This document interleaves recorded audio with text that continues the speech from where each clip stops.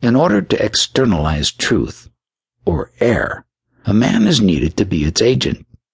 Therefore, truth is man. Scripture personifies truth. But man, not realizing this, sees one unique little man and not God's plan.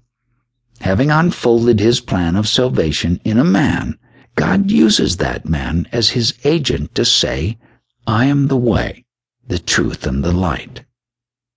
No one comes unto the Father but by me. If you knew me, you would know my Father also, for I and my Father are one. Your wonderful skull is the hollowed-out foundation stone where Christ is buried.